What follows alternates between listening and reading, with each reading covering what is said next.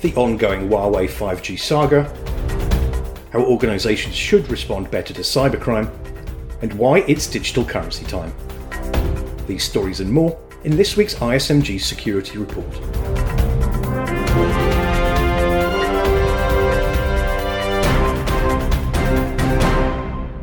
Hello, I'm Nick Holland.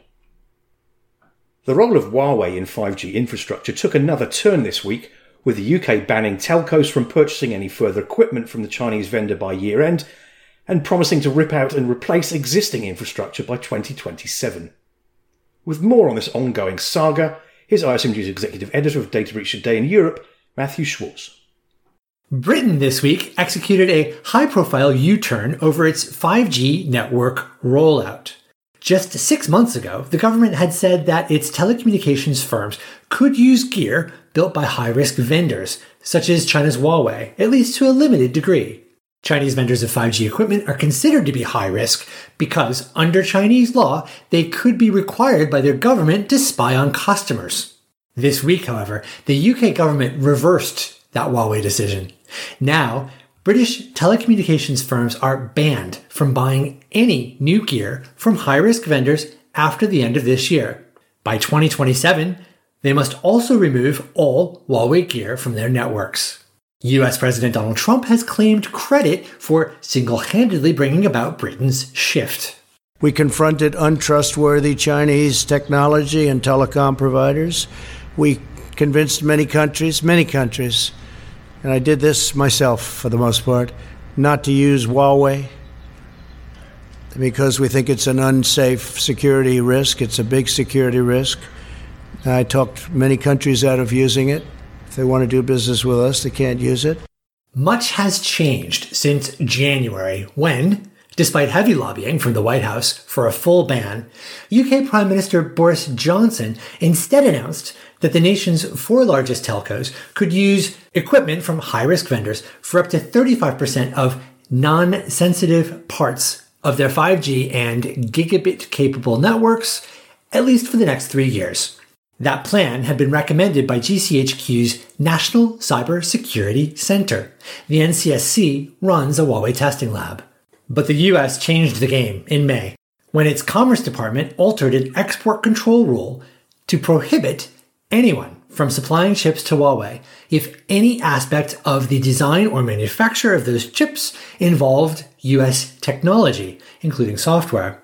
That triggered a fresh review by the NCSC, which concluded that the risk of using Huawei could no longer be managed, says Robert Hannigan, who served as director of GCHQ from 2014 to 2017 in an interview with BBC Radio 4.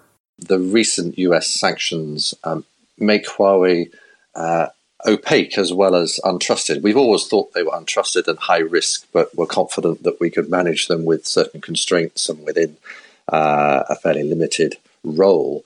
But the recent sanctions on semiconductors, on chips, make that very difficult to do. Analysts say the selling point of equipment built by Huawei, which is heavily subsidized by the Chinese state, is that it is much less expensive than rival offerings from Sweden's Ericsson and Finland's Nokia. But telecommunications carriers now find themselves likely having to rely mostly on just these 2 relatively high-priced options.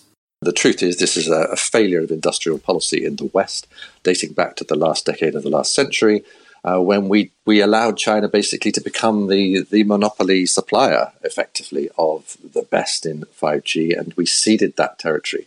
My worry is that this is one particular tactical issue. What about all the other technologies that China is investing heavily in, artificial intelligence, robotics, and will be world leading in many respects? And we need a sensible discussion in the West about what do we really care about, what do we want to protect, what do we need Western manufacturers to be investing in, and how are we going to incentivize that? That's the big picture. Belatedly, some countries are now trying to catch up. U.S. lawmakers have proposed creating a $1 billion fund to accelerate the creation and adoption of trusted Western-built options. Britain and the EU, however, have yet to signal if they might also pursue such measures. For Information Security Media Group, I'm Matthew Schwartz. You're listening to the ISMG Security Report on ISMG Radio. ISMG, your number one source for information security news. Interpol is a central organisation in dealing with all forms of crime globally, including cybercrime. They have 194 member countries, and in their own words, help police in all of them to work together to make the world a safer place. Craig Jones is Director of Cybercrime at Interpol, and this week, ISMG's Director of Production, Anna Delaney, spoke with Craig about trends he's seeing in the wake of COVID-19.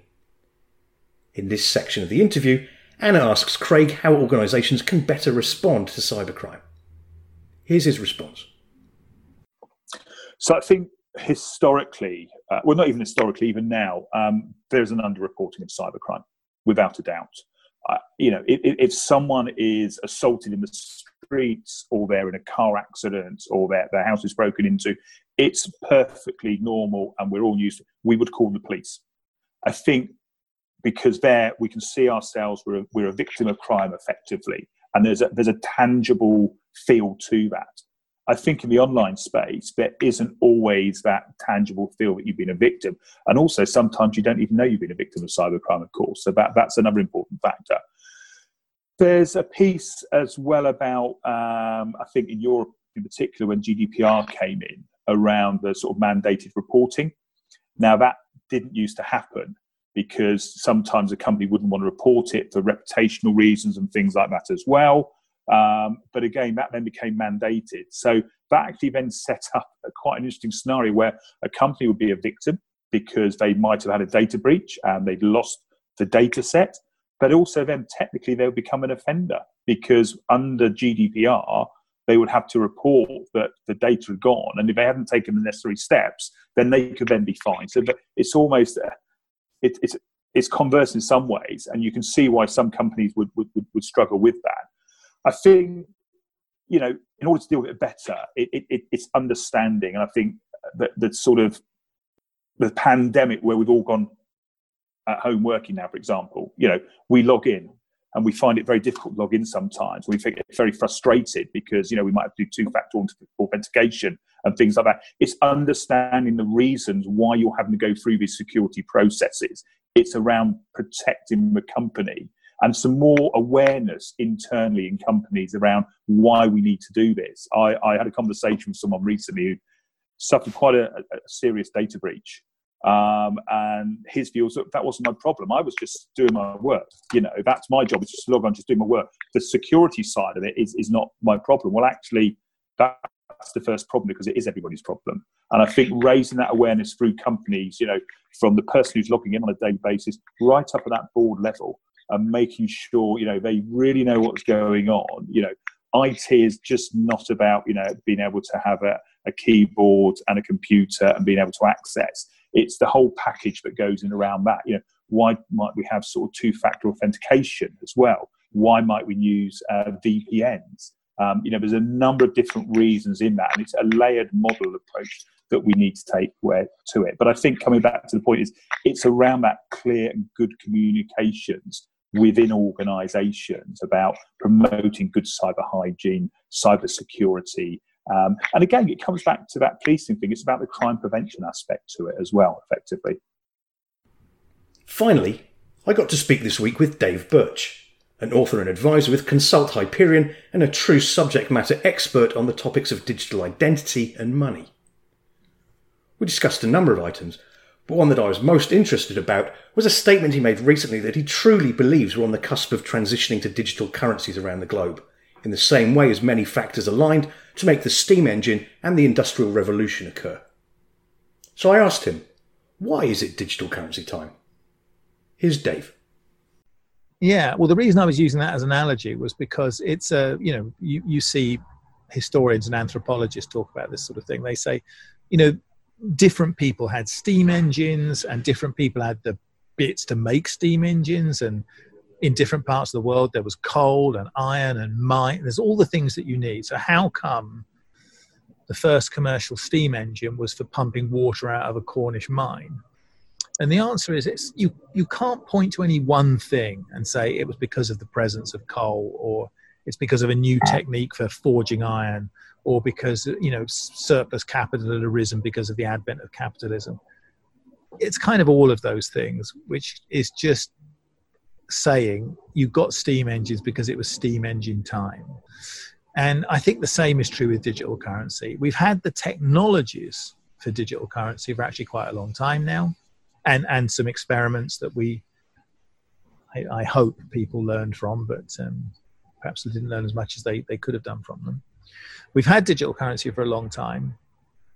The conditions for delivering digital currency, pervasive communications networks, tamper-resistant hardware, in the form of mobile phones. So what's different now? Why was I suddenly moved to write a new book about it? Why did it all of a sudden wander into the strategy workshops I was involved in? It's actually not because of technologists. It's not because of business people. It's because of central banks. And in particular, it's because, they'd all been looking at it for a while, but, Mark Carney, who then was the governor of the Bank of England, stood up last year and said, perhaps we should think about what he called a synthetic hegemonic currency, an SHC, which I always abbreviate it SYHC because I like to call it a sick currency. So Mark Carney said, we need to look at the idea of a sick currency. Why? Because of what he called the destabilizing dominance of the US dollar. The international monetary and financial system was created at the end of the Second World War. It served its purpose magnificently, but it's not a law of nature. And the way things work now is not necessarily the way they have to work in the future. If we want to achieve some other goals around, financial inclusion and all those kind of things, we need digital cash. In other words, we need some form of digital currency. Just having electronic money in bank accounts isn't enough. It doesn't get us there.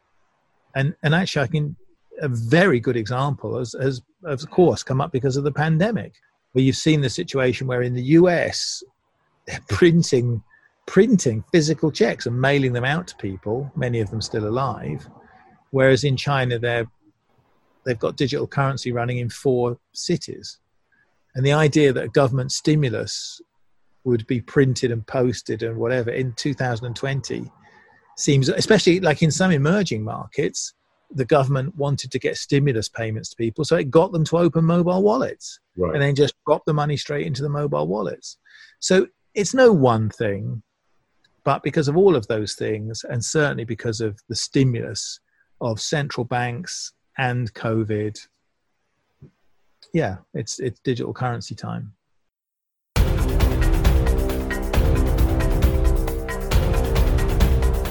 That's it for this week's ISMG Security Report. Theme music is by Ithaca Audio. I'm Nick Holland. Catch you next time.